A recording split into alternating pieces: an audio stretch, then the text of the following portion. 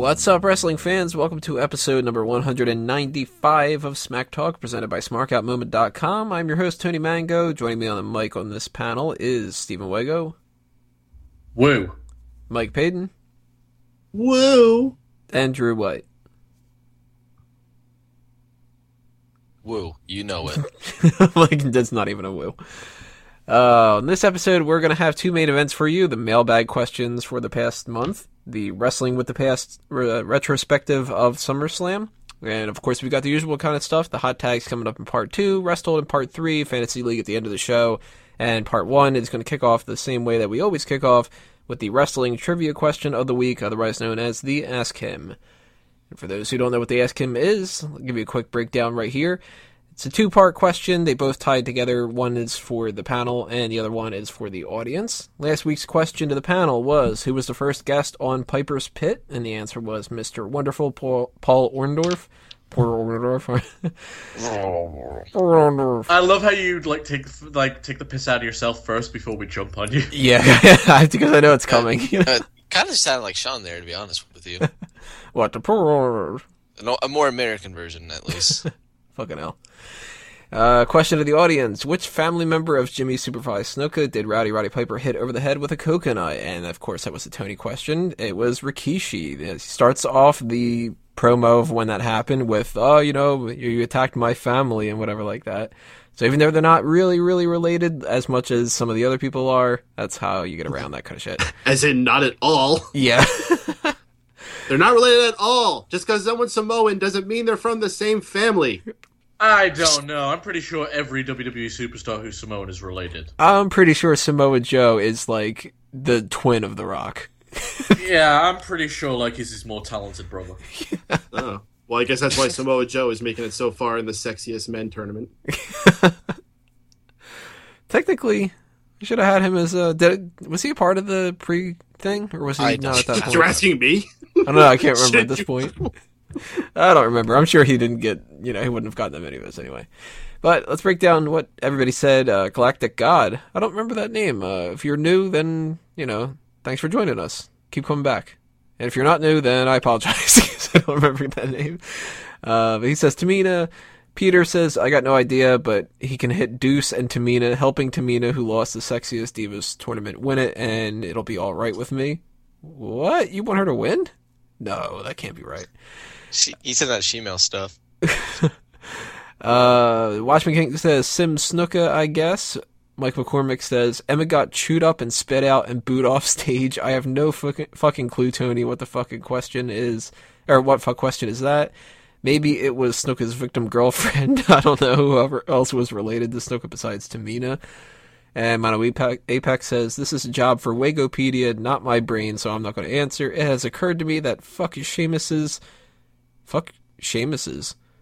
In the new Teenage Mutant Ninja Turtles movie, he could eat a lot of donuts and he would become a living replica of the Michelin Man. How many Sheamuses are there in the Ninja Turtles movie? Fuck Sheamus. Well, there's a lot of them in 2K15. So, this week's question to the panel. These are going to be superhero related after what happened with Stephen Amell this week. Question to you guys: who are the two female superheroes who were aligned with the Hurricane? Mighty Molly, Super Stacy. Yeah, there you go, Mighty Molly and Super Stacy. Question to the audience: which WWE superstar has portrayed multiple superheroes during his tenure in WWE? Multiple superheroes. If you think you know the answer to that, or you want to just take a flat-out random guess, leave a comment below, send a tweet at SmarkoutMoment with the hashtag AskHim, or leave a comment on SmarkoutMoment.com. Next week, I'll tell you the answer, run down everything else that you guys say as well.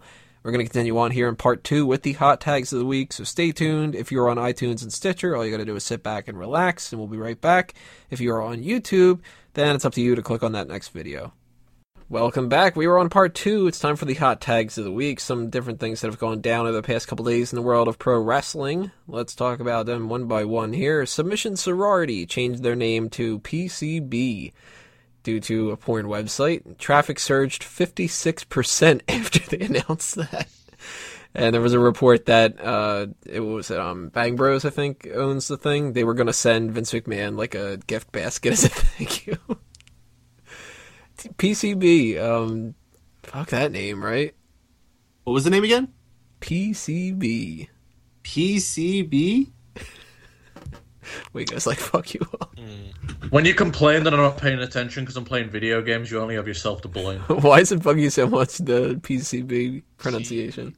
Because Payton said it about 20 fucking times on the last show. What did you say about 20 times? I think I said PCB. Is that what I said? Yeah, so everybody hate this as much as I do. This whole... It is the fucking worst. They would have been better off just going with Team Revolution. Mm-hmm. At least they were just lazy with that. This is like they tried to fucking miss the mark so bad. Even worse is when they were structuring it on WWE.com as Team Paige Harlepecky with no fucking spaces in between it. That's not a name for a fucking team. That's just the three people without spaces. And like, I just got done watching fucking Fantastic Four, and that movie ends with them going, "Oh, we should name ourselves," and all this kind of stupid crap, and that's terrible. And PCB's even worse. That speaks volumes. Some movie's goddamn garbage. But Submission Sisters was another alternative that was being rumored around there. Would you have liked them to go with that instead of PCB, or is that like a little bit too blah, or, you know, any alternative names you guys have in mind? Well, Paige was talking about JBL calling them the Freak Show. Why not? Or they also had all those early allusions to them being the Powerpuff Girls. Do something with that. It'd be better than PCB, right? You know what would have been an awesome team name? The Ring Kings. Well, they'd have to be the Ring Queens. Ooh. Hottest chicks in That the world. actually sounds less dorky than the Ring Kings. Rosa Mendez announced that she's pregnant. That's why we haven't seen her in a while. Congrats. Maybe we won't see her back again, right? Hopefully. Any other thoughts on this? I figured it would be a quick one. You said it really fast. I have no idea what you said. Rosa say that Mendez. Rosa Mendez got knocked up. What you got to say about it? Oh. Good for her. Good for the baby. I bet that guy's like, fuck. So, Michael Hayes, right? Does that mean the baby's going to be born with, like, a rat hair. tail? It's just a really long. Nah, That means she's going to have triplets. I think they've hired Sean Waltman to cut that off. 3-bird rule. A free-bird rule. A 3-bird. 3-bird. 3-bird. Sounds like something Sean would come up with. The 3-bird. Hey, you know, if I go into a club, it doesn't have at least 3 birds for every dude. It's the I don't 3-bird say. rule. You know what I'm It's saying? the 3-bird rule. Now he's starting to turn into Fred Flintstone. Yabba dabba doo, it's the 3-bird rule. See, I actually felt like I was doing Yogi Bear. Well, they're both the same. Yabba dabba doo. One eats picnic baskets, one eats fucking ribs. Yeah, I like the part where Yogi Bear goes, "Fuck it up!" That was the deleted scene. Let's see. Scott Hall and Paige joked on Twitter back and forth. Scott Hall was basically like, "Hey, you naughty fucking minx," and she's like, "Yeah, I like it." And people went fucking nuts over it.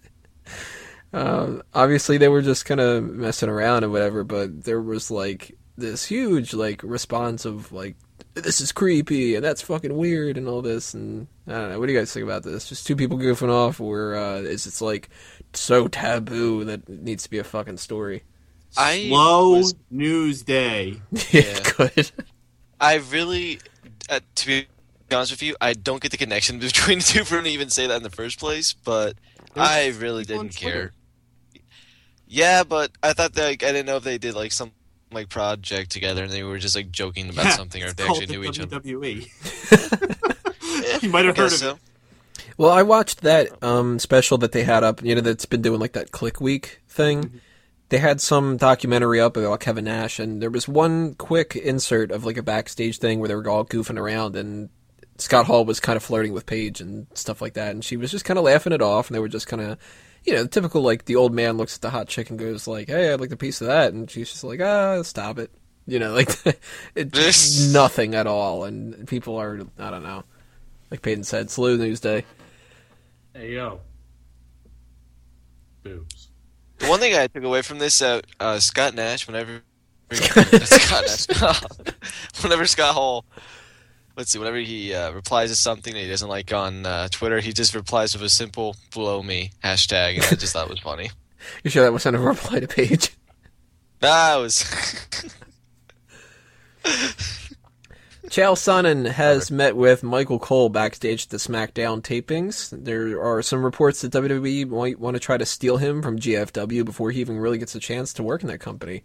Or maybe they're going to try to get him to just sort of appear on WWE Network stuff, or, whatever the case may be. Do you guys want to see Chael Sonnen in WWE, and if so, in what capacity?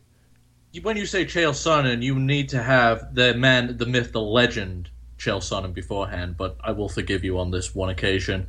Chael Sonnen could do whatever the hell he wants. That man, I worship the ground he walks on. He's fucking witty, hell of a fighter, and WWE would be lucky to sign him. What would you like to see him do? Well, I wouldn't mind seeing him get involved in the actual wrestling, but he might be getting up in years to do that, so any talk show segment he could handle. The guy fucking knows how to handle a crowd easy. Pid, what do you think? That's gone. Yeah. The cricket's doing it. Yeah, it distracted me. So. That's Wago's cricket, right? And, well, we don't know if it's yours. That's for damn sure. You killed that like a year ago. Yeah, my cricket's pissing me off. It's trying to chime in on what it thinks Chael Sonnen should do. Here's the thing, I can't, hear it through my headphones, so only you guys are hearing it. Yeah. Yeah, well, I can't hear anything else but it. You run it through Google Translator, and it goes, I think that he would be great as some kind of a talk show. Guys, I want to tag in. Yeah, the only MMA asset bigger than her that they can get at this point is get better than him is Ronda Rousey. Bigger than her. And they're in the process of getting them both, it seems. Huh.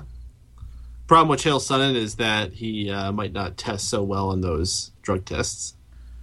Who needs drug tests? Triple H doesn't. Do you think that they actually give the tests to the people that are doing the non-wrestling stuff? Oh, hell yeah, dude. Referees have been suspended. I'm going to put it this way. A guy like The Rock isn't getting tested. Well, the referees I can understand too, but I mean, if you're like Renee Young, do you think that you really have to take it? Absolutely. Yeah, I imagine any regular employee gets tested, and not the only people that do it. Plenty of workplaces test. As far as how much, I think it depends on the individual. Who's fucking testing Brock Lesnar? No one's going anywhere near that guy. Imagine it came out that Renee Young was taking steroids. That would be so fucking weird.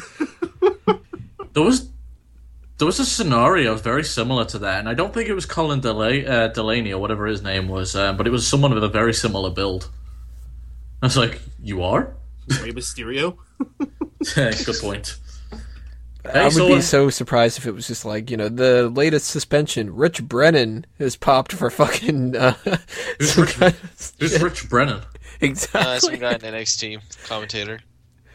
He's the Michael Cole of NXT. Oh.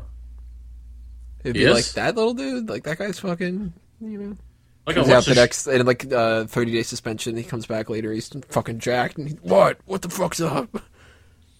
The fuck are you guys talking about? Look to see before he even left. He comes back in 30 days, and he's actually half the size that he is now. Because he had to clean up. Yeah, he's I guess he was juicing. Hey, shit, that's what happened with Masters. Oh, wow. Yeah, Masters was a huge drop-off. Yeah, I was like, he's been suspended for a month. Where's Masters? Poor guy. And then it was like, oh, you're not jacked anymore. We don't have anything for you. And he's like, yeah, but you guys made me. I'm leaner and meaner? What did I learn to do? Pecs. Boom, boom, boom, boom, boom, boom, boom. It's just George of the Jungle. Watch, he couldn't do that anymore after he got popped. Like, as soon as he built half the size, he can't even do the nipple bump anymore. It seems like he literally got popped. Like, he was about to explode, and then someone popped him. And that's what came back after they got him back together. Chris, Masters, watch out for that test.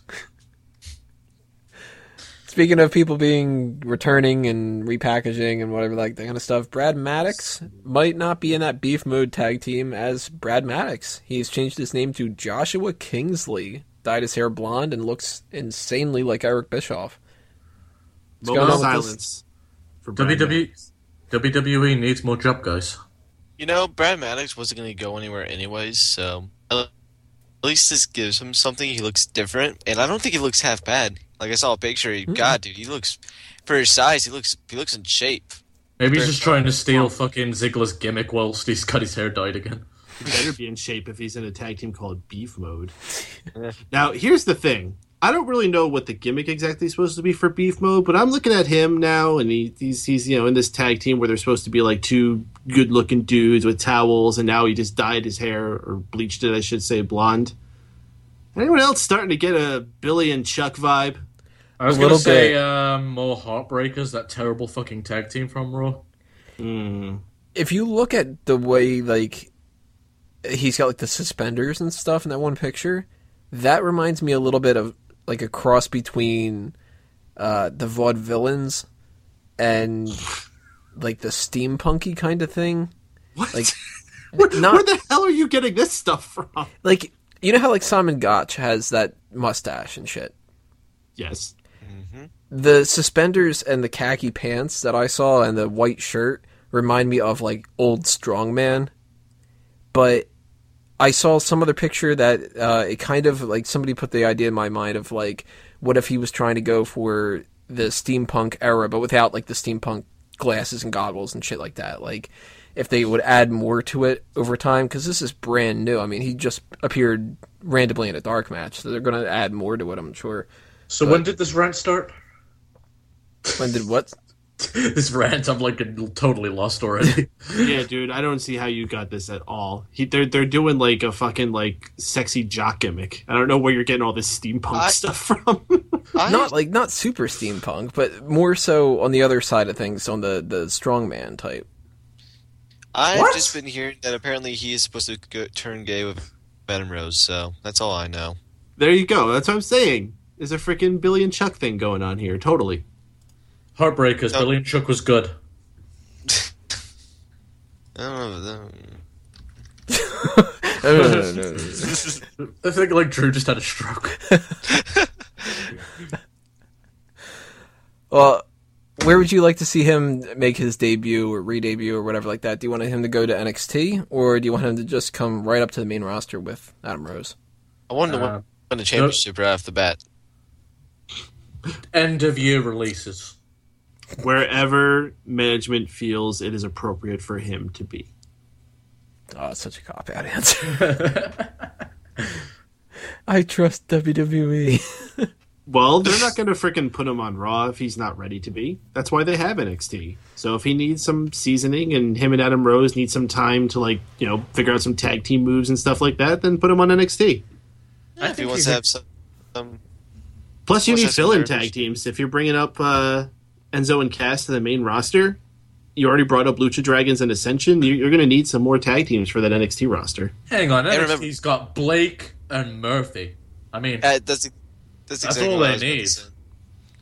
We all know that, you know, nothing beats Shoot Nation and the Mechanics. Blake and Murphy was a team that, like, I don't think anyone ever expected to be tag team champions down there. So, hey, you never know. Those who can impress people down there, they'll be too surprised if they can somehow become champions in this sort of way. I'm just going to say the dark days for NXT are right around the corner. Oh. No, they're going to be fine. It's only an hour. There is going to be a quality drop, I guarantee you. Yeah, but... I expected that for a long time because I knew these guys couldn't stay down there forever. If there was going to be a quality drop, it would have already happened. I would be more worried about, like, post-WrestleMania next year. Because by that time, I would think Finn Balor, Sami Zayn, Kevin Owens wouldn't be really showing up anymore. T-Breeze. Enzo and Cass have got to come up soon. I mean, I don't know what's going on with Brooklyn. They need to snag some more indie darlings because that's what their product's been catering towards the whole time. Well, here's the thing. If they bring people up, some of those people will be going down, so you never know. Some talents from the main roster who just got lost in the shuffle could possibly go down there and shine. You know, that's why I've been with Tyson Kidd. Here's the thing, all right? TNA is about to go out of business. Lucha Underground is in flux over whether they're going to have another season or not. GFW, who knows whether they're going to get anywhere off the ground. If Chael Sonnen is already being like, well, maybe I should look at something better. Maybe they can persuade anybody else they want. are in a very good position right now with a big pool of talent that they can grab from if they need to. NXT is going to be just fine. You trust WWE. And then next year TNA's still in business. Oh, I got it. Better fucking not be. I guarantee it will be. I don't think they're gonna. I think they're gonna hang on right to the fucking end. Is Aries Hopefully still? that runs right around the corner. Is Aries still in TNA? Who? Austin Aries. Aries. I think he's like a per appearance. If WWE, Is it If everyone WWE a per wants- appearance now? if WWE wants to snag a really good guy right now, I say they need to go for Adam Cole and Angelico. Those two are fucking awesome. Oh, I got breaking news, guys. Speaking of TNA, it appears they just signed a multi-year deal with Bram. Oh, well, sweet. They're good for, like, you know... Yeah, I guess if they're investing And- multiple years into Bram, they plan on being around. In addition, Dixie Carter will comment on it later. And it's going to change wrestling forever. Another thing is that a fan threw a replica Money in the Bank briefcase at Roman Reigns during a live event, hit him square in the head, and he's ejected from live events for good now. He can't go to any more wrestling things, so, you know, guess it was worth it, right? I don't know. What do you guys think about this? I mean, obviously we would all agree that it's not a good thing for fans to chuck shit into the ring and hit people, but... How does that work, though? How can they ban somebody? Like, there's a crowds are pretty fucking big. Can't you just sneak in there? Like, I'm assuming it's more so intimidation tactics. Like, if we ever did catch that he was there, he would get arrested. Mm-hmm. So, like, do you really want to risk it, kind of? Well, they'd get away I with would. it. The fucking chances are pretty good. You'd be surprised, because they have your names on those tickets and stuff. Yeah, but if you sell them off, or if you buy them off of StubHub, it'd have the person who originally bought the ticket's name on it. Anyway, this is boring. I want to talk more about the fact that Roman Reigns has now officially been crowned the Money in the Bonk winner. We were didn't joking write them before we started recording about the idea that, like, it must have been confusing for Roman Reigns, because he's just kind of like, wait, am I the champion being cashed in on? What's going on here? Yeah, it was just now snapping back to reality. That's why he was like shocked in the corner, like, I've had a headache for this longest time. Jesus. It's like, Seth? What? Sheamus? What? Guy? I'm just saying, this guy is lucky that Roman Reigns is not one of those guys who gets, like, violent when he gets into, like, a situation like that. Because, like, that was Brock Lesnar or something. Yeah. Brock Lesnar would have, like, you know, destroyed the barricade and beat the shit out of the guy. Fuck, I'm just saying it's a good job that Earl Hebner isn't refereeing anymore. There's like a whole bunch of stories about him just fucking fans up that jump the rail. Wouldn't it be great if he was in the crowd, though? I want to get my job back. Yo, Brock, come here. Help me kick this guy's ass. Yeah, maybe he was the one that threw the briefcase in. Yeah, Great if take he gets this. he gets his job back by taking down the guy that insulted Roman Reigns. It's Bret Hart. Any other thoughts about the Money in the Bank thing, though? What's, like, the security concerns, or, you know, how could they have handled it? To be fair, though, they handled the situation well. The guy got ejected as soon as he did it, and, you know, I've seen the videos that people recorded of it, you know, everyone was pissed off at the guy because Why'd you they say really that like such a matched what's going hipster? on. If you've seen the videos. I saw it before it was cool. Anyways, I lost track, so I'm done. Davey, you painted. Ah man, I just want to ruffle Drew's hair sometimes. Send him on his way.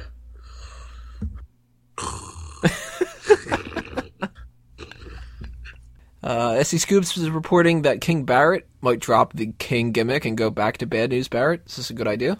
Oh yeah, it's been I'm not sure that I think he needs to pick the Bad News character back up after SummerSlam. I actually think the King character works a lot better in this whole superhero thing. Sure, but after that, this whole King character's been tainted. Like, when you got R-Truth going around with a plunger and all that bullshit, it's done. It's a good way of putting it. Now, I'm thinking if they make him go back to Bad News Barrett, they have to turn him babyface. That gimmick How would you is turn babyface? that gimmick is a better babyface gimmick, and because of the humor involved with it. If Barrett could, if this was a non-PG environment, that's one of the few gimmicks I think would be much better as a heel gimmick. Yeah, But- he was getting a lot of babyface heat at one point with that gimmick right before they turned him into the King. Because you can't do anything edgy or over the top to make people really fucking pissed off with him. And it's so fun to fucking actually talk along with him and go, bad news. It's Right. fucking sweet. So, And the frickin' pillar. Yeah, I like miss the pillar. people pop for that. The mallet. I remember the first time he was on it, and he just like kept going up and up and up further into the ceiling. I'm like, oh my god, it's gonna be like the freaking thing from Charlie and the Chocolate Factory. It just flies through the ceiling. do you know what role I actually want to see him in more than a wrestling role? I want him to be the on-screen authority. Like, I've got some bad news every time there's 4 guys in a ring tag match. You know, it'd be kind of cool is if he sticks around long enough that he can be one of those guest like commissioner roles. He'd be fucking awesome. And you know what? Mick Foley had a gavel, so does he. Or did he have a mallet? Oh, yeah, good point. Last hot tag that I've got here, John Cena's t-shirt that just came out. It says 15-time champion on that. Spoils SummerSlam match much? Maybe it might be one of those things where he's going to wear that shirt. Wait, how long have we got till SummerSlam? 2 weeks. It's not this Sunday, but the next one? I Next think? one. 2 weeks. Yep. You 2 see, weeks. I'd say that would be smart if he could like battle the Never Shuts Up t-shirt with the 15 times t-shirt. But I don't think that's a smart idea if he's like fuck. They've done limited run shirts before. There's nothing wrong with that. I mean, they could, but Anybody else think it looks really fucking ugly, too? It's on par with any other John Cena shirt. I mean, I don't think it's as bad as it's not fucking ugly. I mean, there's some bad T-shirts. Like the Bulldog one was bad. This one's not. Bulldog This one one? isn't that bad. Which Yeah, one's there's the a one Bulldog with a one? Bulldog. It's like 2006. It was a Bulldog with like a army helmet on it. So as soon as he Exactly, stopped wearing wasn't that black, good. as soon as he stopped wearing black t-shirts, all his designs went to shit. See, what I hate about this is it's like that pumpkin orange. I think it's Dolphins colors, which I'm not really sure Yeah. why. No, don't the mean- Dolphins have more of like a bluish thing instead of like that plant Yeah. green? I don't know, Yeah, but like I don't know, seafoam but he always does well on predictions. you know, Miami Hurricanes, the college in Miami, is more like that than the Dolphins. So the glad Marlins some- as well. I don't know who snickered at that, but I'm glad that wasn't I lost did. on everyone. Good old Reddit. All right, well, I think that will tap us out for the hot tags. Leave those comments below. Tell us what you think about all these different subjects that we ran down here. And take a little break with the rest hold in part 3. After that, we're going to come back with the mailbag, so stay tuned. Click on the next part, and we'll see you there. Now that the hot tags are done and over with and cooling down, it's time for us to go into the rest hold. This is the part of the program that kind of acts as a commercial break where I fill you in on everything that you need to be aware of going down in the world of Smark Out Moment and some other A-Mango tree branches for this week. Starting off as always with the Outside Interference articles, I wrote 2 up for e-wrestling news. They are kind of hand in hand. The superstars who will make the biggest impact at SummerSlam, and the superstars who are missing from the card, totally MIA on this one. So if you're interested in reading those 2 articles, you can find them on wrestlingnews.com if you go to my profile. You can also find links to them on the YouTube description below, on the Facebook and Twitter accounts for Tony Mango and Smark Out Moment, or you can go to the homepage of smarkoutmoment.com and you will find a little section that says Outside Interference, and underneath that section, those 2 articles are up, as well as some of the most recent ones. The Smark My Words comment of the week goes to Ross K. Fode for his comment about the Hulk Hogan situation after looking at a picture that was posted on the Mega Maniacs. Even his mustache looks sad. Horrifyingly sad. But you know what? Hey, that's what happens when you get in trouble by doing a bunch of stupid stuff and getting caught. So thank you to Ross and everybody else who left comments and participated in all the different ways you can tell us to smark your words. Of course, I just mentioned here our Facebook group, which is facebook.com/group/the Megamaniacs. That's where we goof off throughout the week. So if you are on Facebook, make sure you sign up for that group. If you happen to be going to a wrestling event any kind soon and you want to show your support for the website, then as part of the Sign Me Up initiative, just bring a sign that says Smark Out Moment to that event, send a picture or a video of yourself to me, and I'll give you a spotlight on the website and on the next episode of Smack Talk. If you want to try to help us out on the monetary side of things, there's 3 different ways in which you can do that. Patreon.com/SmarkOutMoment, the PayPal donation button at the bottom of SmarkOutMoment.com, and the YouTube channel is a fan funding one, so there's a little module on the right-hand side that says support this channel. If you have any spare change that you could throw our way, greatly appreciated. If you can't, of course, there's other ways that you can help us out by liking, sharing, subscribing, telling your friends, passing it around, all that other kind of stuff. Also, send your love to fanboysanonymous.com, the sister website for Smark Out Moment, where we deal with all the geek culture stuff that we're fond of. You can follow the Facebook and Twitter accounts there. You can check out the articles. And if you're listening to the podcast, you can find them on iTunes, Stitcher, and youtube.com/fanboysanonymous. And don't forget about the All Talk Show, the most random, haphazard podcast that we have, where everything is open for discussion and anything goes. You can listen to that live on megapowersradio.com when we sporadically decide to do that. We will always tell you ahead of time on our Facebook page when we decide to do it. But if you can't catch that live, you can always find the archive versions on iTunes, Stitcher, and youtube.com/alltalkshow. Lastly, if you want to join the Smark Out Moment team as a writer, editor, or something else for that matter, send in your application using the contact form of the website, and I will get back to you with more information as soon as I can. That's it for the rest hold for this week, everybody. We got mailbag coming up in the next section, so stay tuned if you are on iTunes or Stitcher, and if you are on YouTube, all you gotta do, click on part 4. We'll see you there.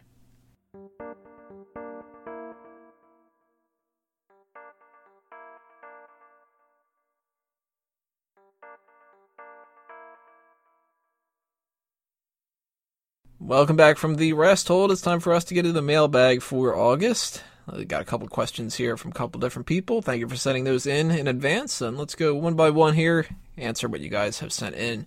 Mono Apex asks us, if you could pick the soundtrack or opening video package song for WrestleMania 50, what would it be? Neosa says thank you. So thank you. I obviously, we don't know what the hell songs are going to come out then, but I went with the old WrestleMania theme. I used to like that old one, the whoa, whoa, WrestleMania. That one, cheesy as fuck, but... Okay, you kept singing as you went, whoa, yeah, you was like... That one. That one, That one was a good song. It was an outro at one point. Yeah, we can do it again.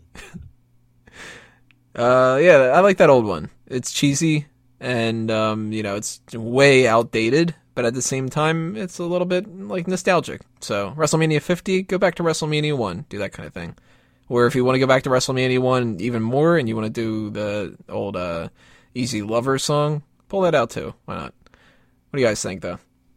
I think what they're going to do is they're going to take that song, the WrestleMania song, and probably do some gay-ass dubstep to make it sound terrible. But so, it's going to be the remix of it. True. It's going to be very homosexual dubstep. Well, by that time, my band, Edward Meathands, will have become, super popular, and we'll probably just do a live performance throughout the whole show.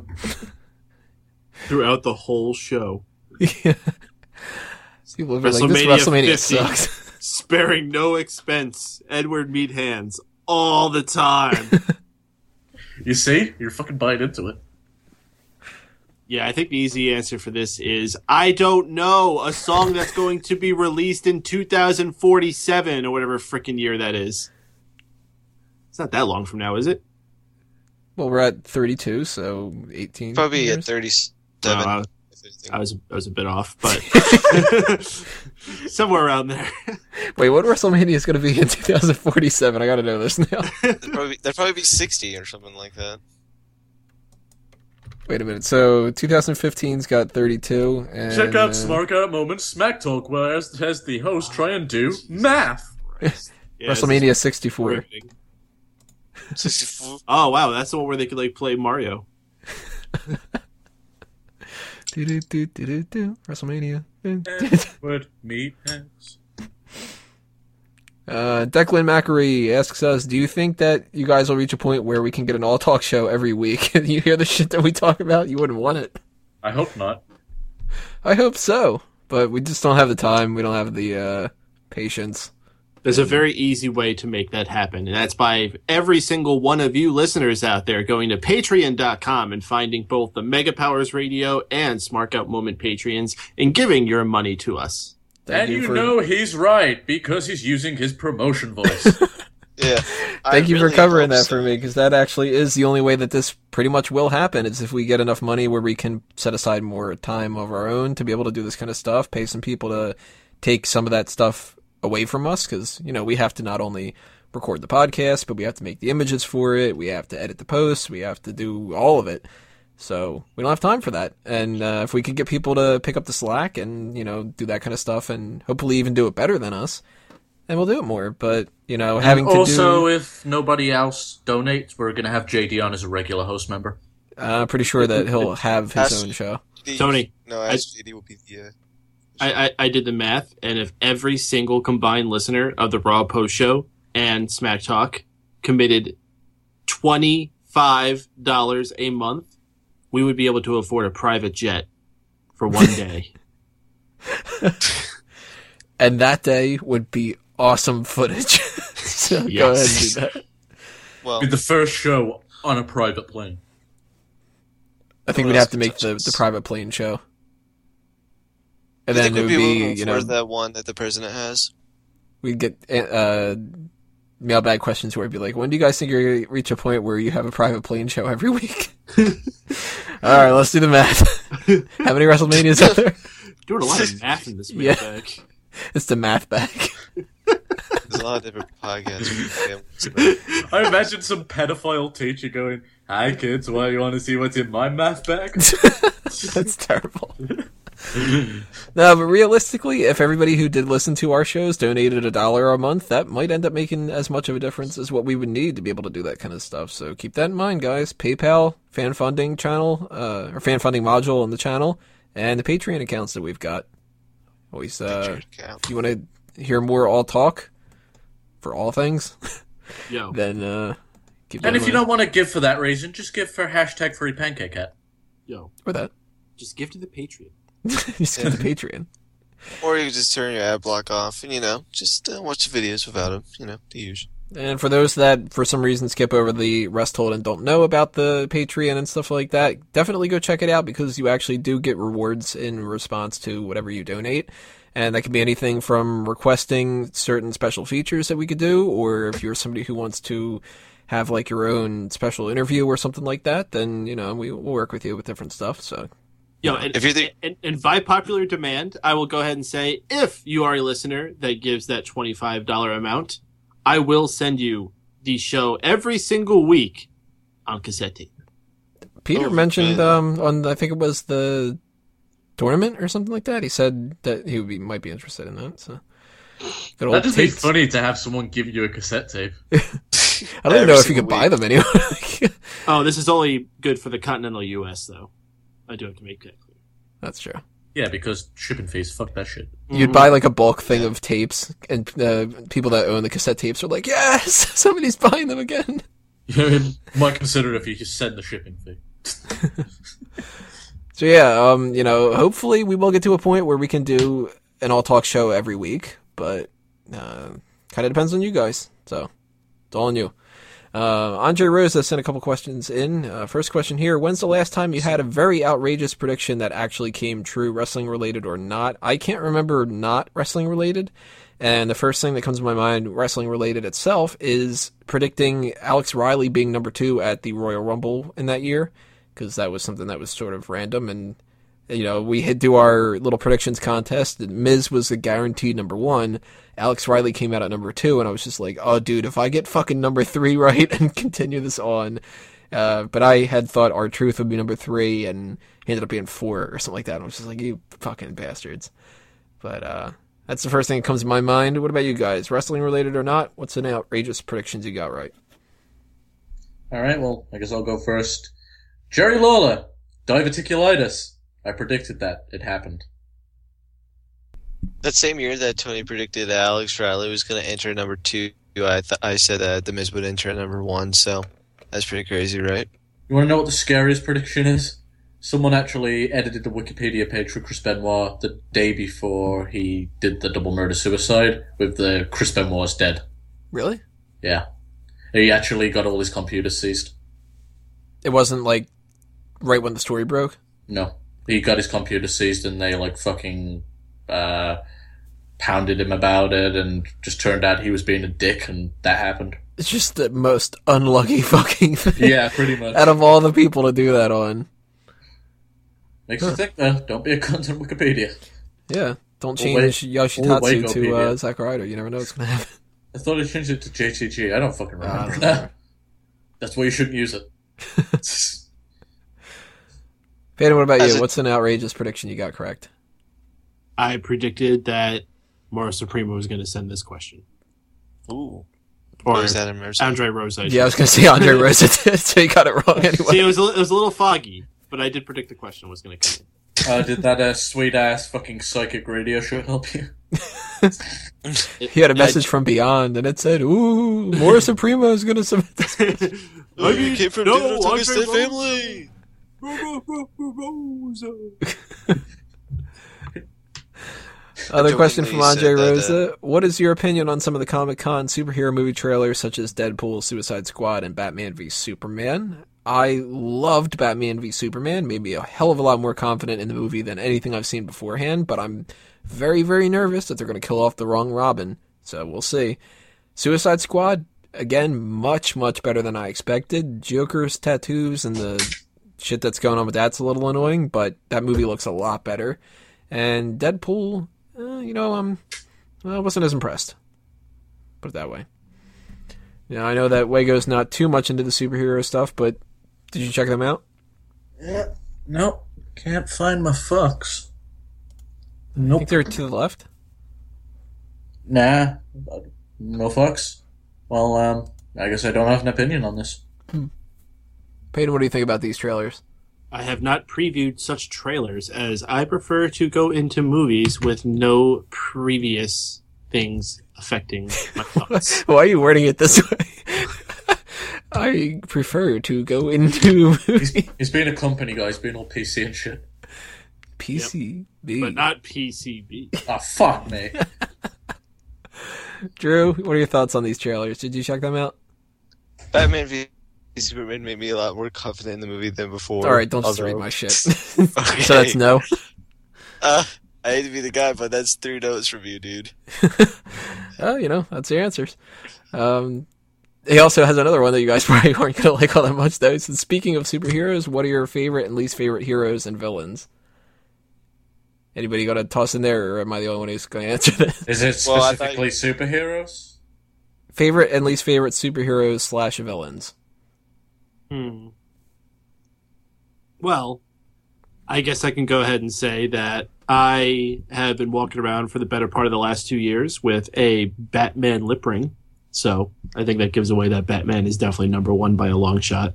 I mean, who the hell compares to Batman? Exactly. I don't care. Someone out there, I don't care. You want to bring up Deadpool, he's a fucking jackass. How about Wolverine is a fucking roided out jerk. Like, there's no one who compares to Batman.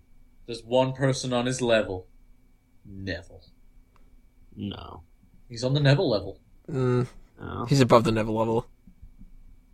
I don't think he can get higher than the Neville level. I mean, that fucking cape never came down. We'll see. Neville level is like 77, while Batman is like 79. Why are we having this fucking conversation? Batman's clearly the Supercat is best, pretty though. Cool. Yeah. And the best villain is obviously the Joker. Damn I right. mean, holy shit. Like, there's no better villain and hero pairing. There's just none. Like, and as a person who's just really not that much into that stuff, like, those are the only ones I've ever just fully connected, understood why these guys battled, what they were doing against each other. It was grounded enough in reality to be into it, yet also mystical and fantastical enough to be escapist and fun. Like, it's just perfect. They're fundamentally just amazing characters. Mm-hmm. Like, if there wasn't a superhero genre and you still had Batman and Superman, and not Batman and Superman, Batman and Joker, in just like a noir or something like that, like, it would be fucking amazing. I like the pairing of Superman and Lex Luthor a lot, but that can get really, like, cheesy, Spider-Man's a great character, but he can be taken in the wrong direction and stuff like that. And of course, there's terrible ones. I mean, Andre was asking us our least favorite stuff. I'll bring out some terrible, terrible characters they've had over the years. Matter Eater Lad. Arm fall off boy. Yeah. Well, my favorite superhero is the TV series version of the Arrow. The Which only is cooler than the normal Green Arrow. Mm-hmm. But you've got, like, Condiment King, fucking Hypno Hustler, and Big Wheel. Like, there's no shortage of terrible comic book characters. I think the Condiment Queen was better. I used to play bass for Condiment Queen.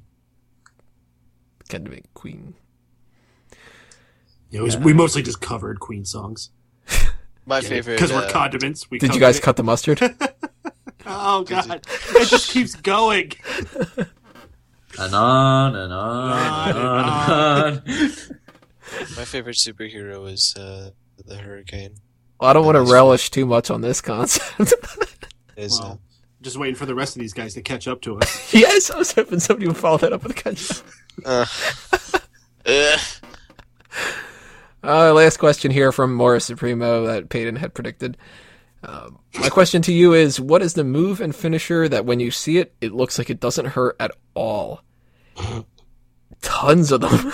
The Overdrive, that fucking awful move that MVP and Randy Orton and probably a bunch of other scrubs used in the past, where they put the fucking leg over their head and kind of fall forwards. That is so bad.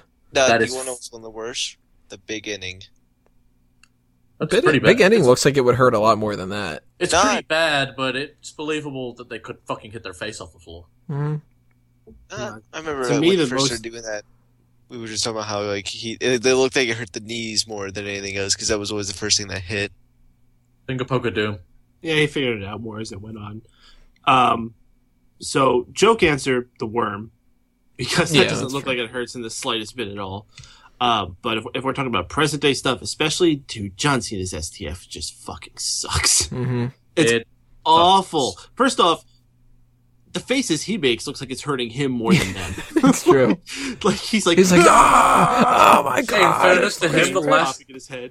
one he did, he fucking cinched up on. He did do very good that last one in Seth Rollins. He did, but for the most part, he's always so like Wow. cuddling them. Like he's just like more leaning on them. They're like completely flat on the ground.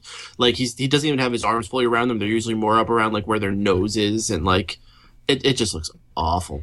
That And move like- and a lot of actually some different submission moves, they look like they're more of what a chiropractor would do to help you than anything that would hurt.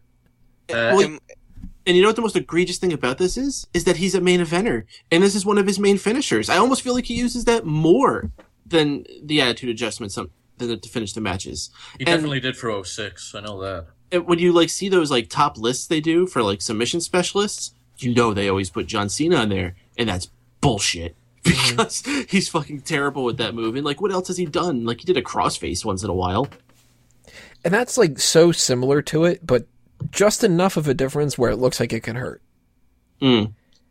Accolade is another one to me that doesn't look like it really would hurt. It hurts, I would think, more that he's sitting on you than anything. And he's really not sitting on you either. So, like, Okay, Summer Rae's accolade? Yeah, that'd hurt. Fucking Rusev's Yeah. no. Yeah. Can we call that the Raccolade? Yes. Yes, we can. Am I weird if I say that I don't believe that people's elbow hurts that much? Well, have you ever taken a people's elbow? I would I feel think like- that would hurt more let than me- a lot of other things. Let me drive my elbow into your chest. Yeah. No, see, no, Wago, it doesn't fucking matter if you do it. See, it has to be The Rock doing it, and he has to throw his elbow pad into the audience. Oh, that's what gives it the superpowers. Yes. Mhm. All right. My bad. Sorry. It's a whole chi thing. You know? I've always hated the wasteland. I always thought that was See, stupid. when he like moves his arm backwards and forwards, that separates the bad from the good chi. And then he It's- channels it when he bounces off the ropes. It's kind of like when Wade Barrett does the bullhammer. He can't just like do it while he's got the black elbow pad on, which makes me wonder, why doesn't he just come out with the red elbow pad? Yeah, exactly. Like, just Yeah, maybe it don't looks wear weird. that and just nail somebody. Like, really, realistically, if this was real and for some reason you can suspend your disbelief enough to say that every finisher is like they've mastered that so much that it really will knock you out in one shot, everybody should just immediately try to go for that finisher. Right? And you would see matches where, like, you know, it's like ding, ding, ding, and Shawn Michaels just starts trying to kick immediately. Oh, yeah, I know, except for when they do that, like when Sheamus and Daniel Bryan did it at WrestleMania, everyone throws a shit fit. Right. I laughed And my hang ass on. off on that. I loved that. When Triple H and Orton did it, that was fucking sucked. But, like, really, like, you know, anytime that anybody gets a chance to pick somebody up and they've got a move where they throw somebody down from that position, they should always be doing their finisher. Do you know what moves, like, the one move that makes someone look fucking stupid is Big Show. The move Big Show. The WMD. Just punch him. Yeah. Like, he What the really fuck should is just, stopping like, you? he should charge at everybody, and he's so fucking big that he can't go anywhere, and then he just nails him in the face, and it's the end of it. You're holding someone in the corner and chopping them. Just punch them. When he came out the other week to do it to The Miz, he wasn't even fully over the ropes when he fucking punched out Miz. Mm-hmm. It's like, what's stopping him from doing it any other point in the match? Like, half the time, he doesn't even reel up on it, so I don't... fuck the Big Show. See, the thing is, he doesn't do the scream in matches. As soon as he does He's a got little to do the scream, charge up. Yeah. Yeah. Imagine how horrible that punch would be if he had an elbow pad that he could take off before he... But no, I mean, a lot of these finishers, they look like they wouldn't hurt at all. The submission ones are definitely something that stands out to me, but... The Cobra. Oh, yeah, of course, the Cobra. I don't know, the surfboard definitely doesn't look like it would hurt. Are you kidding? That looks horribly painful. Mainly, I don't know, whenever Daniel On your Bryan shoulder does it, joints and stuff? That looks like it's more painful than most other moves, I would Yeah, think. are you I don't kidding? know. I'd never take one. I wouldn't know. Wago. What? Does it hurt? Kind Drew, I of? don't even think you would have the balance to do a surfboard. I could probably take one. Yeah, you know what's even worse? When they do the surfboard, and then, I think it's like Daniel Bryan does it, after they do that, then they just start, like, pulling your neck back. Mm-hmm. That looks like it. Oh my god. Oh yeah, I want actually, that. Well, stuff like that was actually made to use on guys that aren't selling enough. To, like, hurt them enough where they are forced to. Yeah, pretty much. It's the same with, you know the fucking move that Collie used to use where he'd grab their shoulders? Well, the fucking veterans used to just dig their fucking nails into your muscles and make you scream. Had that done to me, it's like fucking horrible. Now, something like that seems like it would fucking hurt. You know, Kali's got huge fucking hands. Fun fact, like, people don't think the mandible claw should hurt. So a guy named Joey Legend was teaching class, and he went, "Oh, you don't believe the mandible claw will work?" Fucking grabbed this guy's mouth, popped all the blood vessels in his mouth. That what always kind of threw me off about that, though, is they could just bite down. Then it's like, my fingers. Yeah, true. That's why he had the guard on his hand. Oh, You that's can say true. the same He thing did. about Sock. like, the sock, That's what the sock was for. Mr. Socko. Yeah, you're not going to bite down on a sock. Especially a dirty sock. Yeah. Yeah, how bad is it Yeah, for the people thing's that had to down take his that, pants. knowing that it was down his pants? Like, you know, you can kind of, like, you know, obviously when you're doing, like, dirty deeds and stuff like that, like, you're not ramming your head into the fucking ground and stuff, you're just selling, but you don't have to sell when it comes to that. Like, that's down that dude's pants. I'm just going to go ahead and say, based on the stories I've heard backstage, I'm sure it's not the first time someone's had a ball sock in someone's mouth. Sunny days. What other things? I'm looking at the list of the roster right now, and I don't even remember some of these people's finishers. Like, the hell's fucking Heath Slater's? He does like a payday type thing. He should do an outrageous. That's so much. Yeah, the pedigree doesn't look like it hurt too much. What? Do Los Matadores have a finisher? Yeah, they had that thing where they basically kind of do like a Samoan drop with both of them. Now, hang on, in fairness to that statement, the modern day pedigree done by Triple H does not look like it hurts because you can put your hands down to protect your face. Back when he used to actually hold their fucking arms behind their back, it looked great. Back when he broke that dude's fucking neck, it really looked like it was Oh painful. my god! That was not Triple H's fault. The guy thought it was a fucking, Like a power bomb, like a tiger something or other. Pearl River plunge. He was jumping for a powerbomb. The PRP. You're just trying too hard. Who other people do we have? I mean, like, you know, a lot of things they look like they would hurt. even something as simple as like a splash, like some dude's jumping on you. It's gonna take the wind out and stuff, but What was Eric Rowan's finisher? I bet the stink face would oddly hurt. Yeah, of course it does, man. He's like rubbing your nose, getting caught in all those divots in his ass. I don't know that finisher. Gosh. I don't know, but Hurricanrana is just fucking kill, man. I can tell you that much. Yeah, the way they have to take that forward roll. Yeah. It's terrible.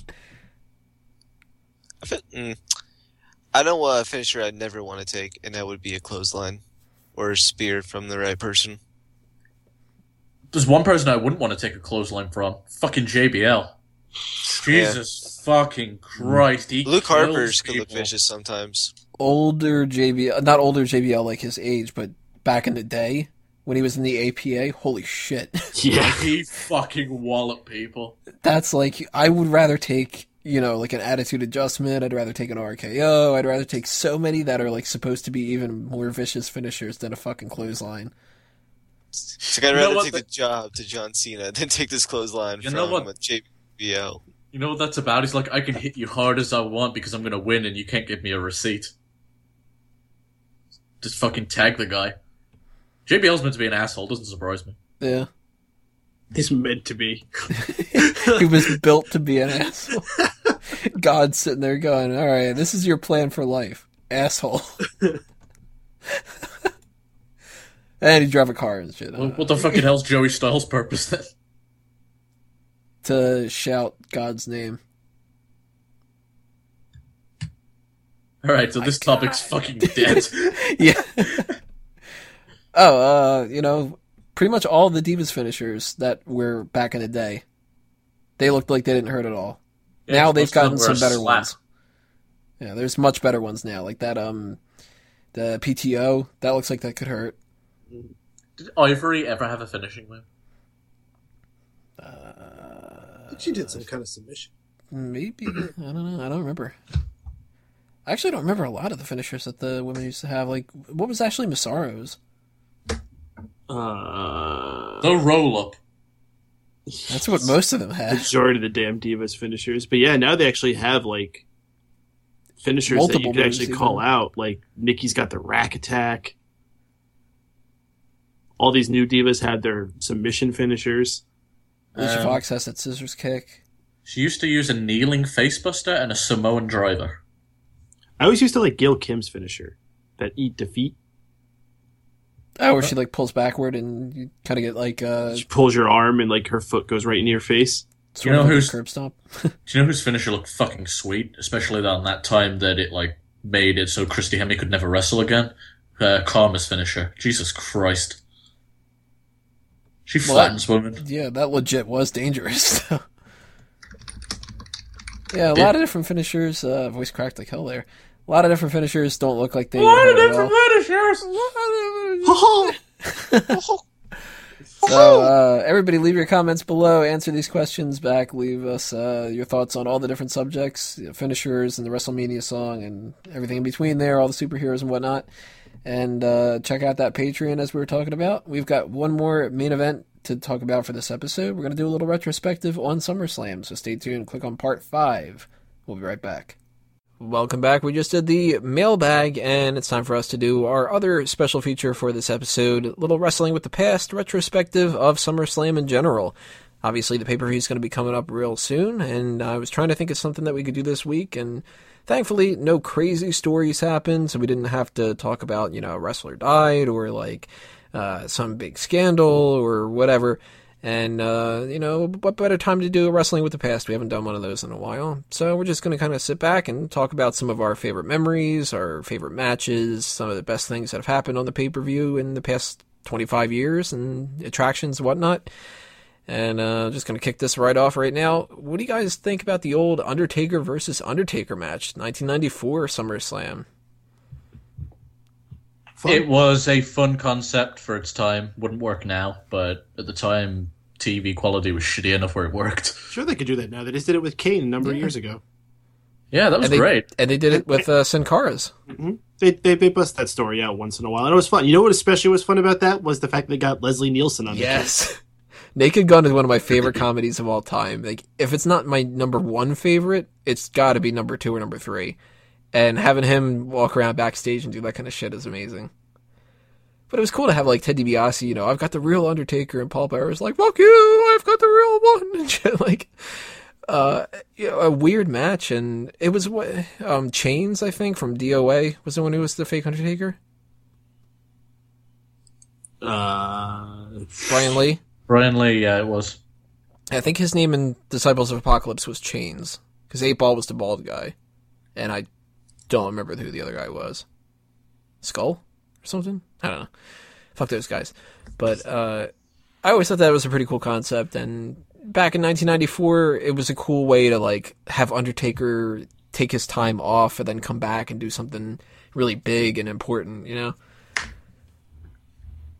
The other Undertaker match that comes to my mind when I'm thinking SummerSlam, Boiler Room Brawl. 1996 against Mankind. That match was fucking great, too. Hell yeah, that's a great SummerSlam in general. That match was on there, main event of Shawn Michaels and Vader. The peak of the summer of Shawn and one of his biggest people that he had to go against yet. It was a Literally really great and show. figuratively. Mm-hmm. One of my, I think Bret Hart versus British Bulldog took place at SummerSlam, didn't it? That match was fun. That was 92. Mm-hmm. Yeah, that's Huge a match. fun. Yeah, like check that match out. It's very interesting too because Bret actually had to call the match, which he normally doesn't do, just because of how coked up and fucked up British Bulldog was. And that was so weird for that to go on last. And that, you know, huge ovation for that. And then, of course, it kind of fizzles out and doesn't end up being really worth it all that much in the end. But very cool seeing that happen. I'm sure that all the people there were just, like, going fucking bonkers with British Bulldog winning the title there. But if you look back at, like, the older ones, I don't know. I mean, back in the day, I'm sure they were amazing. But I can't really sit and watch them. Like, I was going to actually go back and watch the first SummerSlam 2 nights ago. I was just like, do I really want to sit through, like, these tag matches and stuff? And especially when it comes to 89 with Zeus and Randy Savage. Like, I'm not watching this. And Brutus Zeus is Beefcake. great. I don't think I would look back on that match and enjoy it too much. Well, maybe you should actually watch it and find out. Give it the Yeah, Sheamus sure. effect. Oh, if Sheamus was fucking in that match, that'd be even better. What about if it was Sheamus versus Zeus? Sheamus and Brutus Beefcake versus Zeus and fucking Kali or something. Or just replace Hogan with Chris Axel.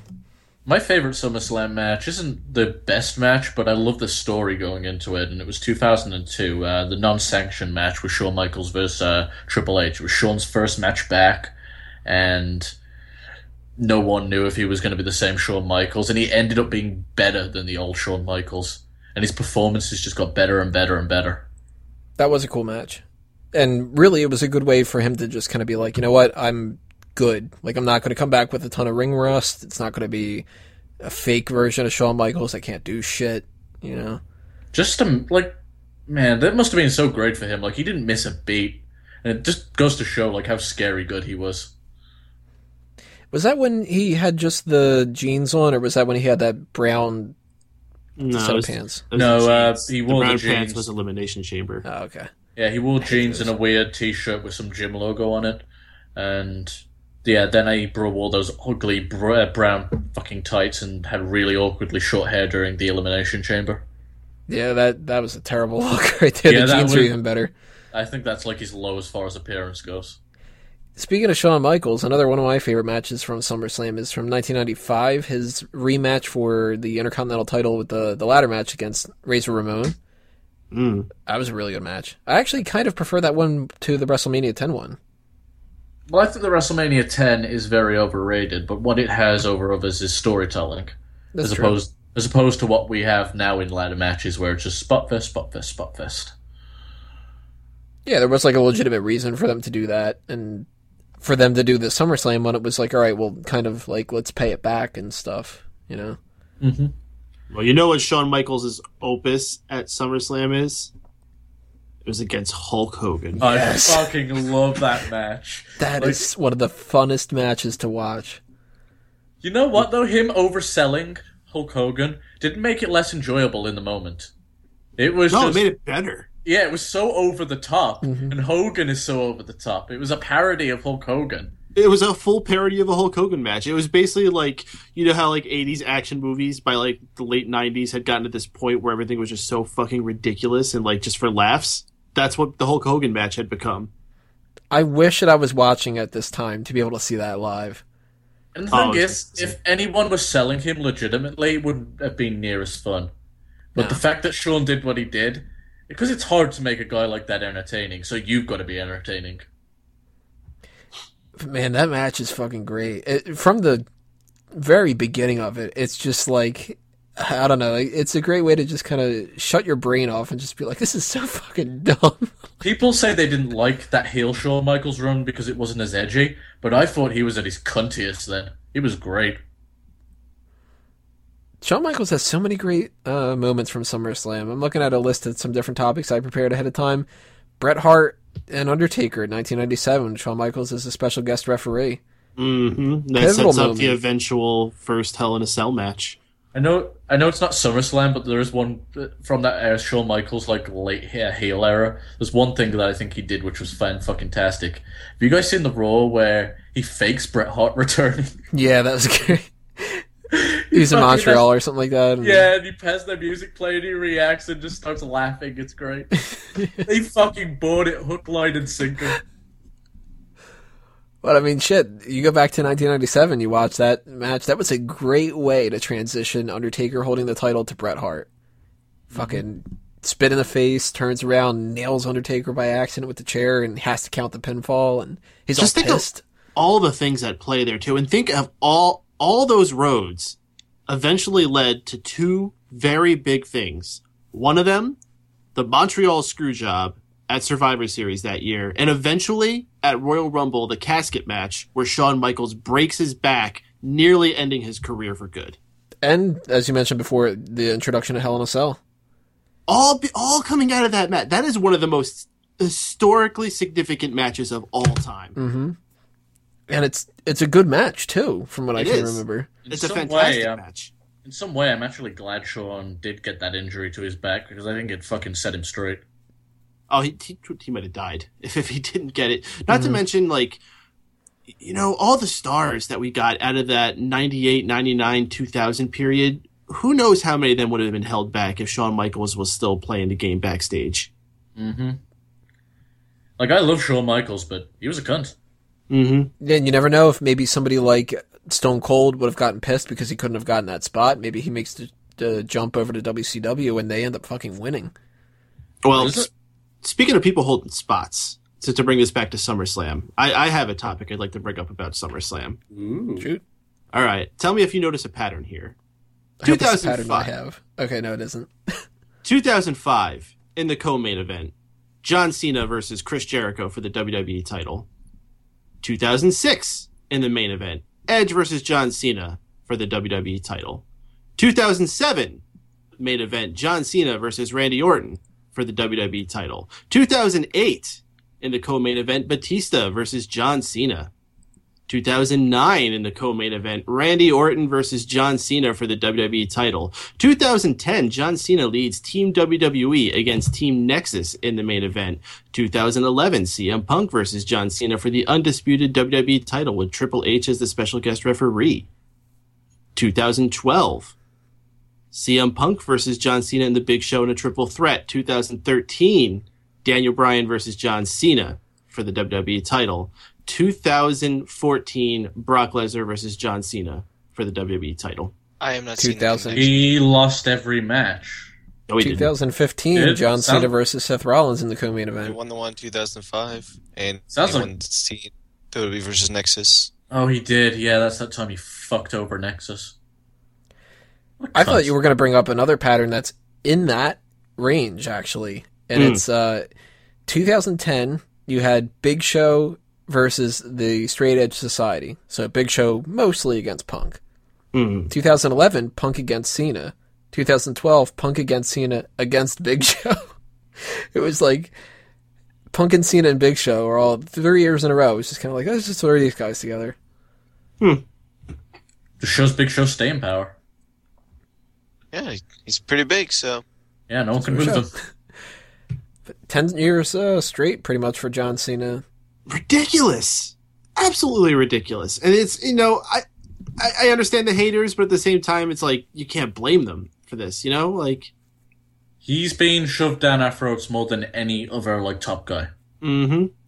That is an accurate statement. I don't care what people say. Rock's run was not that long. Austin's run on top was not that long. Hogan had a long run, but he was also faded into obscurity over time. And I mean, I've been liking what John Cena's been doing the past couple of months and stuff, but looking at that list, can you guys remember any of them that really stood out as good? Other than maybe, the John Cena Daniel Bryan was good, the John Cena Brock Lesnar was entertaining. CM Punk and Cena was solid. Yeah, Punk and Cena was an important match like that. I But bet his match was good. He said he wrestled Edge. I bet that was good. Yeah, Edge and Cena, all their matches they had that year were good.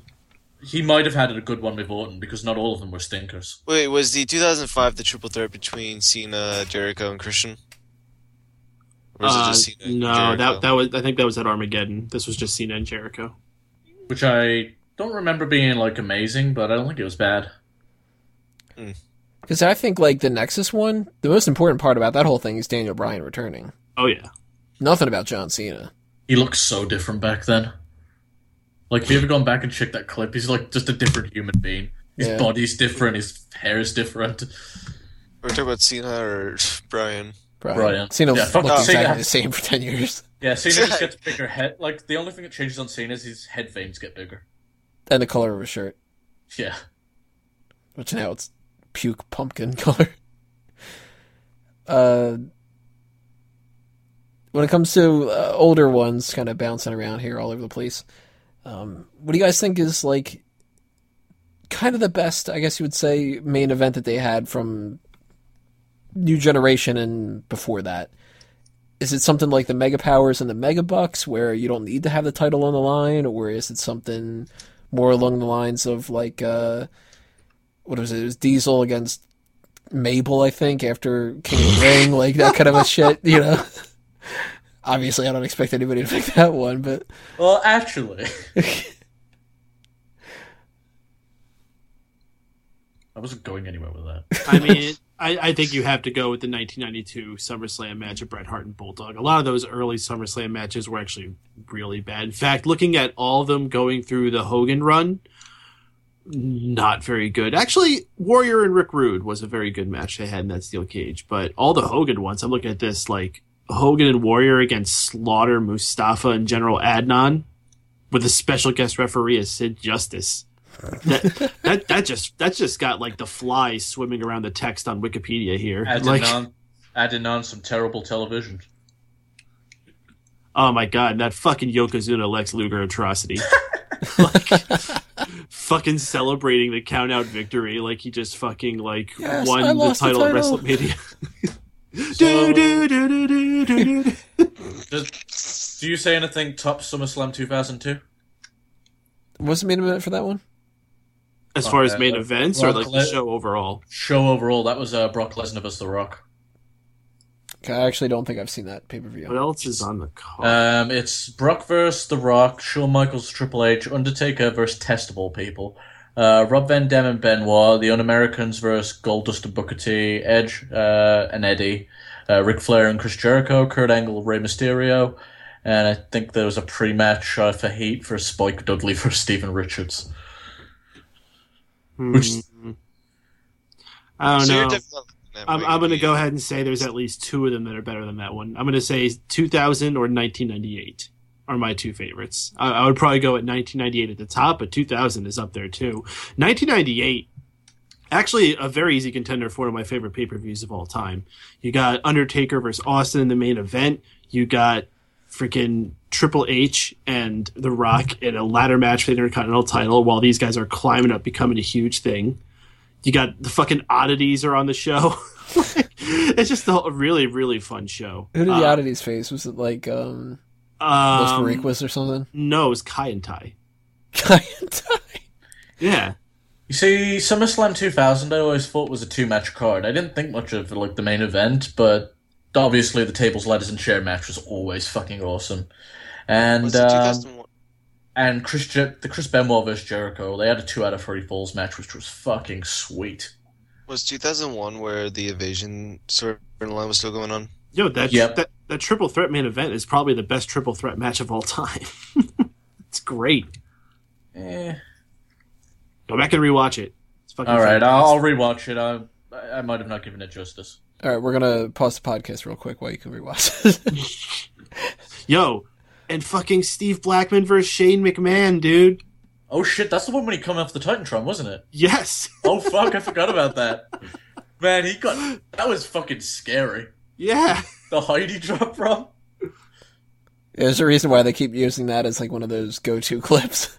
They're just like, yeah, we don't do this kind of shit anymore because we're smarter than that. Like, Shane left, so... Yeah. No one else is stupid enough to do it. So, yeah, 2000 is definitely a contender for the best SummerSlam of all time, in my opinion. Yeah, you've made a strong case for it. Is there anything that stands out to you guys for non-match moments that have happened at SummerSlam? Nothing immediately. Yeah, nothing's coming out of my mind that's like, oh, wow. Besides the whole, like, Leslie Nielsen thing. Right. Like, I tried thinking, of course I wasn't, I didn't have enough time to watch 26 pay-per-views, but I was doing a quick, like, rundown of what they were, and I couldn't think of anything that stood out, like... Which is a shame, because they just spent, like, a 6 or 7 year period where they did it every year in Los Angeles because they wanted to, like, put all this celebrity involvement into it and shit. There's probably stuff that we're totally missing out on, and afterward we'll be like, oh, damn, the one thing that happened, or, but, like, I don't remember any, like, particularly significant promos that have happened, or, like, celebrity spots or something like that, and it's gotta be just my memory fading. I bet The Rock said something funny once. I'm trying to think of maybe something that happened with, like, Miss Elizabeth, or, like, maybe something that, like, Austin did with a celebrity or something. Like, I don't know. Like, something had to have happened. I mean, it's SummerSlam. It's supposed to be the second biggest pay-per-view of the year. You want to talk about fun entrances? Fucking DX's with the tank and shit. Oh, that was at SummerSlam? Yeah, they did, like, a big fucking... I think they got back together for SummerSlam. That was a cool entrance. That was against, Cody and Ted, right? Yeah. I almost called him the New Day for some reason.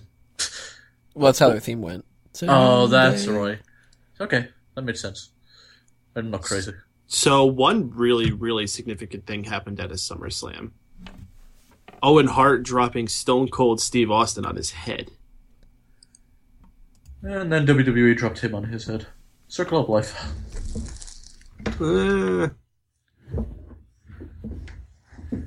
Yeah. That was going to be that had the weakest roll up in professional wrestling ever. I wouldn't have even I would have kicked out of that. I would have been too embarrassed to take it. I would have preferred to slip on a banana peel. Benny Hill theme plays. That completely altered Steve Austin's career, though. Yeah. It completely changed his style. Yeah, he went from a decently technical wrestler to a brawler.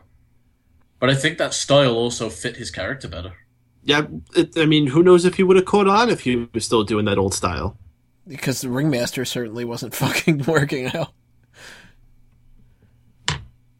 That was a weak roll-up, though. I mean, you can't blame him, but still, it's that's got to be one of the weakest finishes to a match ever. Owen's one of those guys that, I imagine he's one of those guys considering how Brett is, who's big on everything being technically sound. I'd feel embarrassed taking that pinfall. I'm surprised he didn't just kick out. No, because you just injured somebody. You can't be a dick at that point and be not good enough. Get the fuck up, Steve. Oh man, that would have been an awesome gimmick. I mean, I know he laughed about his neck breaking, but if you went legit with it. So I'm looking at WWE.com's list of the greatest moments from SummerSlam. And they've got some odd things that they've listed here. The first thing they put up is Ultimate Warrior demolishes Honky Tonk Man, ending the 18-month Intercontinental Championship reign. Of course, that makes perfect sense. That was monumental. Yeah, it was a big deal. I totally forgot about that. But the one that they follow it up with is Miss Elizabeth rips off her skirt to distract the Megabucks. Oh, yeah, that was a big deal. No, it wasn't. I'm like, what? Okay, well, Actually, no, it was because think about no. Listen, back in 1988, I mean, yeah, think about it, man. You barely had women around at all, and if they did, they were like freaking fabulous moolah. You know, they weren't like freaking darling princesses like Miss Elizabeth, and they weren't doing like divas calendar shoots like they do all the damn time now. Like she came out in her full dresses, and like so for her to rip off a piece and show some like leg or like her panties or something, like that's a big deal. that's some sweet ankle right there. Yeah, look at the gams on that one. The gams on that gal. What else they have here? Legion of Doom helped the Hart Foundation defeat Demolition to win the World Tag Team title. Okay.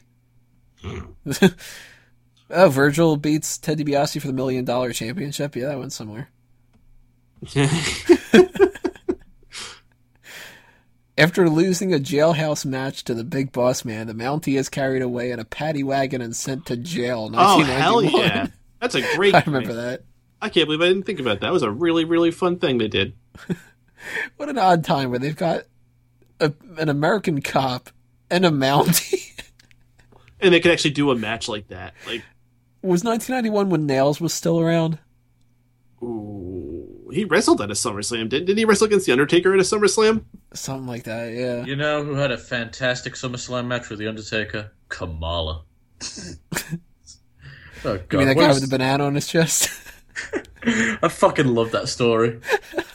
Jerry, why do you paint a banana on my stomach? Let's see here. Oh, shit. Of course, I was sitting there going, well, there's got to be some kind of a moment with Miss Elizabeth. The marriage. Oh, match made in heaven. No wonder I couldn't fucking... I was like, there's got to be something here. It's that. Like the biggest thing that Miss Elizabeth has ever done. I wouldn't call that it.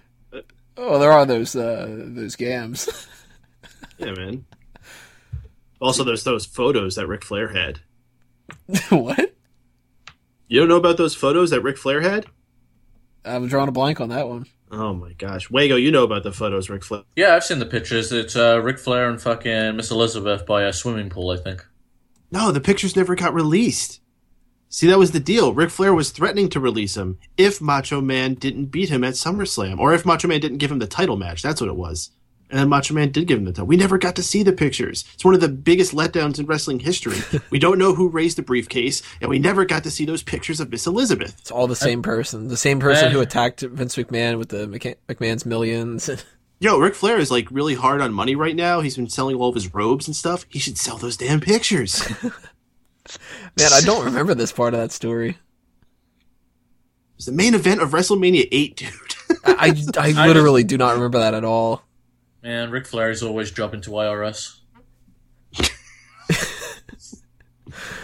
Let's see what other things that we have on this list that we didn't go over already. Bret Hart refuses to release the sharpshooter, giving Jerry Lawler the win in 1993. What? Was that the Kiss My Foot match? No, that was King of the Ring, wasn't it? That's after King of the Ring. Those guys had a weird feud. That's kind of funny considering didn't Jerry Lawler get fucked over in a similar fashion against Michael Cole? Oh yeah. Yeah, that's true. Huh. Here's the Lex Luger, celebrating the fucking stupid win. Here's a weird thing that they put on this. 1995, Barry Horowitz gets a pay-per-view win over Skip of the Body Donnas. Oh yeah, they dude, went because nuts he used to over be that. a jobber. It was just like, Horowitz wins. Well, yeah, dude. Think about if fucking I don't know, who's a big. They don't even have jobbers anymore, really. Closest Yeah, one to that was that's Colin Delaney back in the day. That's actually one of the biggest problems in WWE. No one's got anyone to beat up anymore. They just have to beat each other up, and no one gets to be a star. But I don't know. Yeah, just imagine Heath Slater came out one week and beat Randy Orton. It would be huge. Yeah. Remember when Kofi did it? No one gave a fuck. Oh, No, but people were really hot about it, but then they cooled off really fast. Look what it did for Sean Waltman when he beat Razor Ramon. Mm-hmm. That made him right there. I mean, he went from the Kid to the 1-2-3 Kid. I love how I love how he had so many different names each week, and they're just like, nope, he's the Kid. I don't care. He's got a name. The Lightning Kid, the whatever. But I mean, hey, 1-2-3 Kid's the reason why he was 6-Pac and X-Pac and had a career. Has he ever had a 6-pack? Yeah, dude, he used to be in really good shape. I'm sure he downed a couple of six-packs all the time. Ah. Oh, No. next. The Austin Pile Driver. Let's see here. The Shawn Michaels Undertaker situation like that. You fucking Austin Pile drive this segment. 1999. Jesse the Body Ventura referees Mankind versus Austin versus Triple H. Is that really that important? It's because Jesse Ventura was the ref. Here's the McMahon thing with Blackman. We've got Goldberg kicks the glass of the Elimination Chamber to get the Triple H. What did Vince McMahon do to Blackman? Did I say Vince instead of Shane? I think you did. Some- I don't know, but I fired him. Booker don't want to hear that you said that. Undertaker chokeslams JBL through the roof of his own limo in 2004. Wait, wasn't that at SummerSlam when Vince fucking dropped the N-bomb on Booker? Was it? I don't think they put that on the list. Yeah. This list that they have only goes up to this 2004 thing of Orton winning the world title. Huh. So, I guess either this is an old enough one, or they were just like, nothing important's happened in the past 10 years. Man, Benoit versus Orton was such a weird fucking match. Like, the reaction was almost non-existent after he won, like, pinned Benoit. I was like, oh, he won? Always thought Orton wasn't ready in that spot, but they managed to salvage him. So, Drew, you've been very mute during this conversation. Why is that? Because he's only seen the last 5 SummerSlams. I accidentally had my mic muted for a lot of that, and I just realized it. You never realized that nobody was ever like calling back to anything you were saying or responding or anything. No, I Like, thought we didn't have I thought we were doing the Drew's saying something. I'll speak over him. No, we're doing the Well, alright. Drew's not talking, so we're gonna keep talking. My bad. Can I throw something out there of one of the best? Well, actually, I John. remembered something about SummerSlam 2012 that I wanted to tell you. Okay. No, I don't know. I might have not remembered, but how about Hulk Hogan and some Shawn Michaels? You know. Oh yeah. Yeah, that was awesome when we talked about it earlier. Nothing. This is why we don't let you talk, Drew. Or why your mic does it, apparently. It's on my. I like the part where Sean oversold. You pulled a Wego for an entire segment.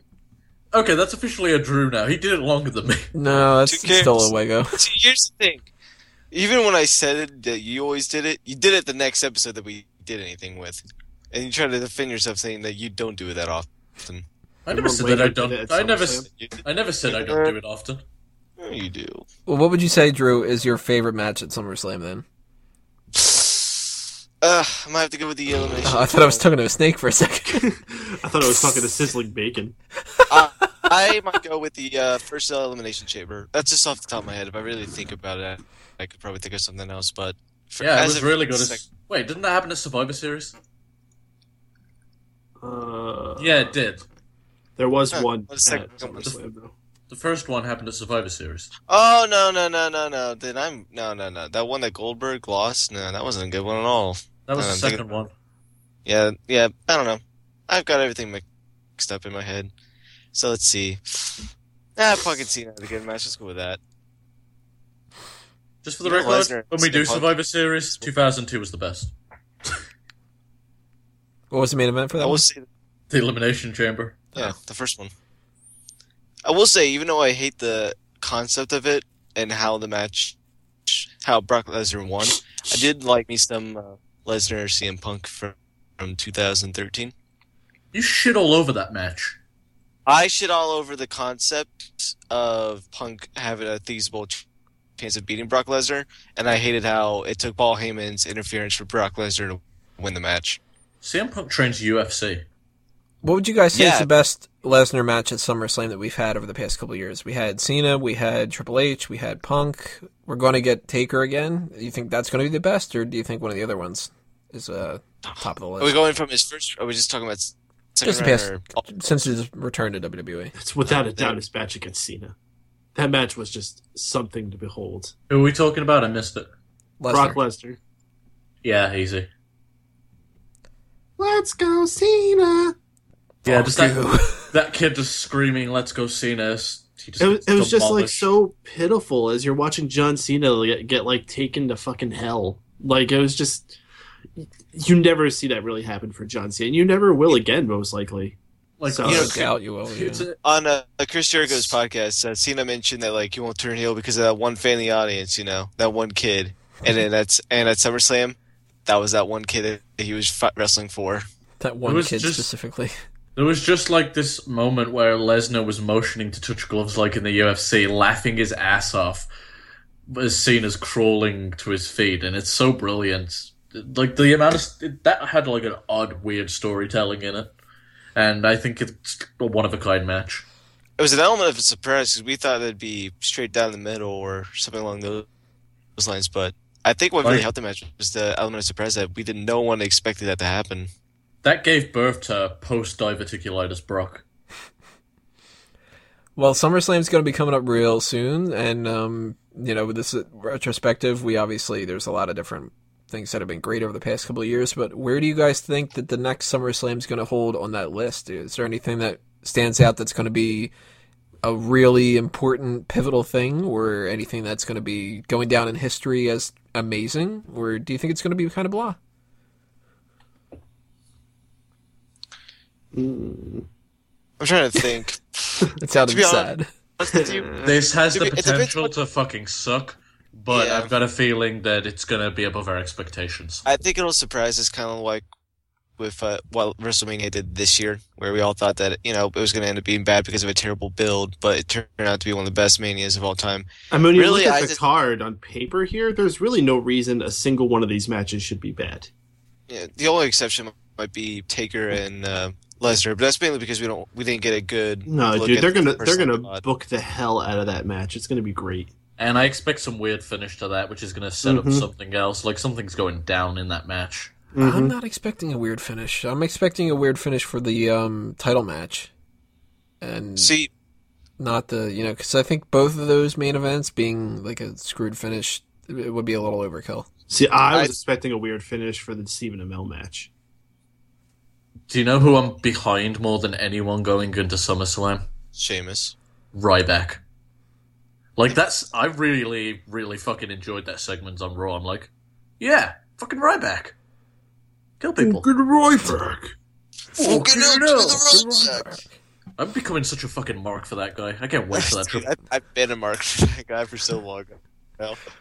I will say when it comes to like the where does it stand in history as when it comes to important moments, it really depends on what they do with the U.S. title afterwards. If they unify it or not with the WWE Championship, which I don't expect them to, but if they did a situation like that, then that's possible. But hey, you never know if Cena wins and then Sheamus cashes in, Cena's still the U.S. champ or some shit like that, then or vice versa with Seth Rollins. You never know what could happen.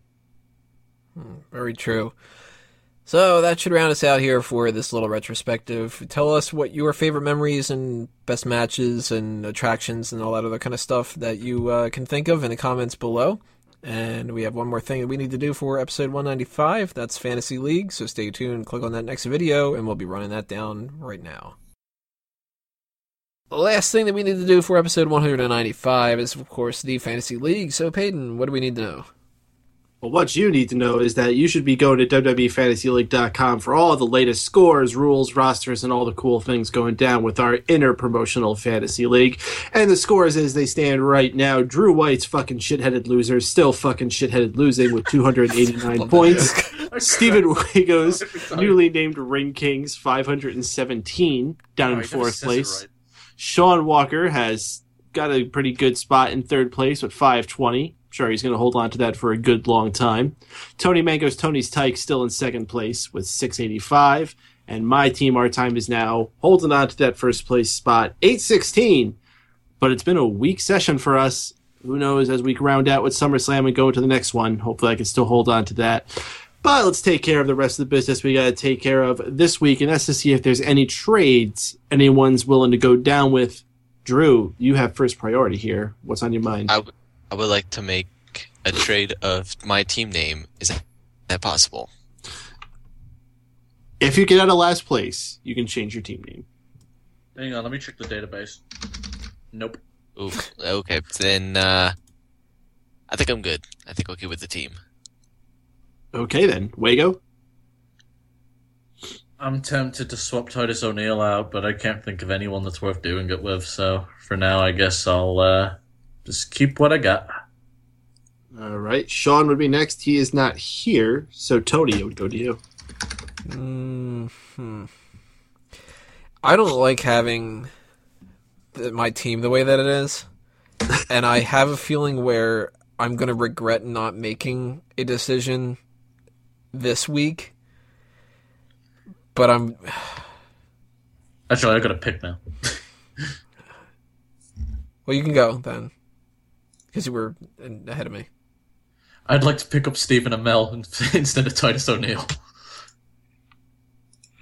Is that allowed? Because he's not a roster member. Yeah, but he's got a match announced. Kevin Owens wasn't a roster member and had a match announced. Yeah, But but he signed with the company. he was a wrestler. Stephen Amell He was signed with like the company. this He's is on the legal papers. He's a wrestler now. Wait, no. Actually, he signed a waiver that he was able to do the match being not a wrestler. This is an unsanctioned match. So if I get the contract, I get to reverse this. Find So out. since this is an unsanctioned match, as a matter of fact, this match doesn't count for points. Well, isn't it a sanctioned match just because of the fact that he signed the papers? Yeah. I would say if they put Stephen Amell on the roster page, he would count. And if not, then he doesn't.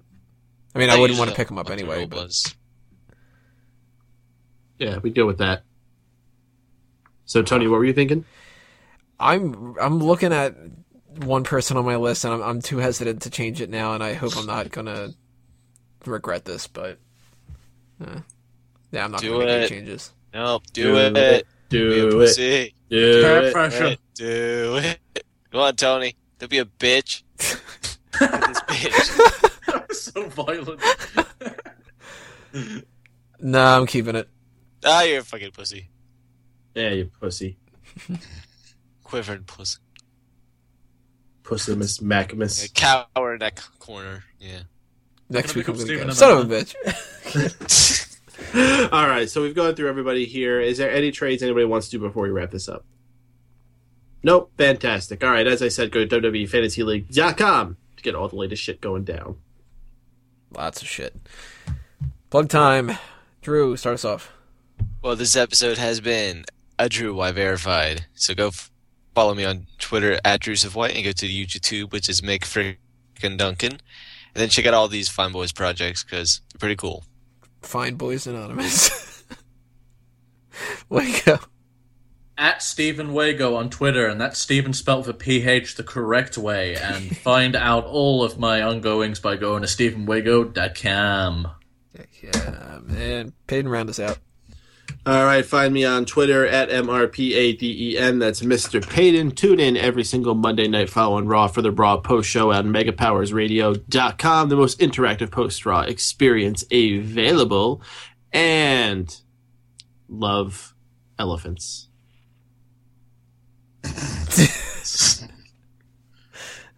Yeah. Sure. Follow that up. I'm throwing love for the elephants. No one loves elephants that much. Should I really address the elephant in the room? Poachers love him. All right. Check out my plugs in the rest hold, everyone. We mentioned some of them, obviously, a little bit earlier with the Patreon account and whatnot, but go check them out there. I'm not going to run them all down. And next week, we will be going over our predictions for SummerSlam 2015 and going through our usual shtick, too, with the Ask Him, the Hot Tags, the Rest Hold, and the Fantasy League and whatnot. So episode 195 is in the bag. Thank you to everybody on the panel. Thank you to all of you for listening. This has been another Smark Out moment, and we're being counted out. 5, 2, Oh, he's got the giggles. All right, I'm recording. Go Little ahead. rascal. You can't record me now, man.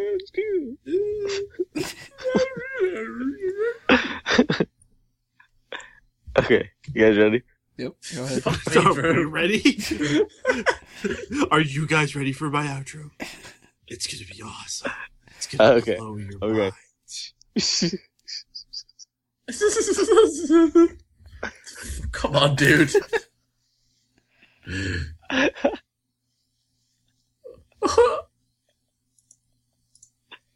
Oh.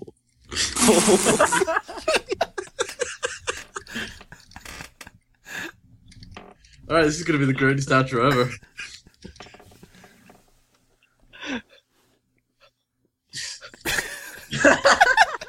You just jack it off now? What the fuck? Shit, I think he is. I think it's Bray Wyatt breathing in the background. I think he's crying. Like Or Goldust. It's like having a bad trip or something. Alright, we need to shut up so he can do his thing. Fuck was that? 1, 2. Samoa Joe is fat. And he's got a big ass. He's brothers with the Old Rock. And he's got a good contract. Stop it. Let me finish this. That's all I got. Let me finish. That's all I've got. Samoa Joe ate all the Yamano. It took you like 20 minutes to write the 4 lines. I don't think you ever said outro. Outro. God Alright, we got a contender for one of the worst of the year. No. No, Ric Flair is still way better, way worse. damn. Wait. No. Just play the whole outro from when I sit on a train. Oh, that's what I'm doing. Okay. Don't do it. You don't do any editing, okay?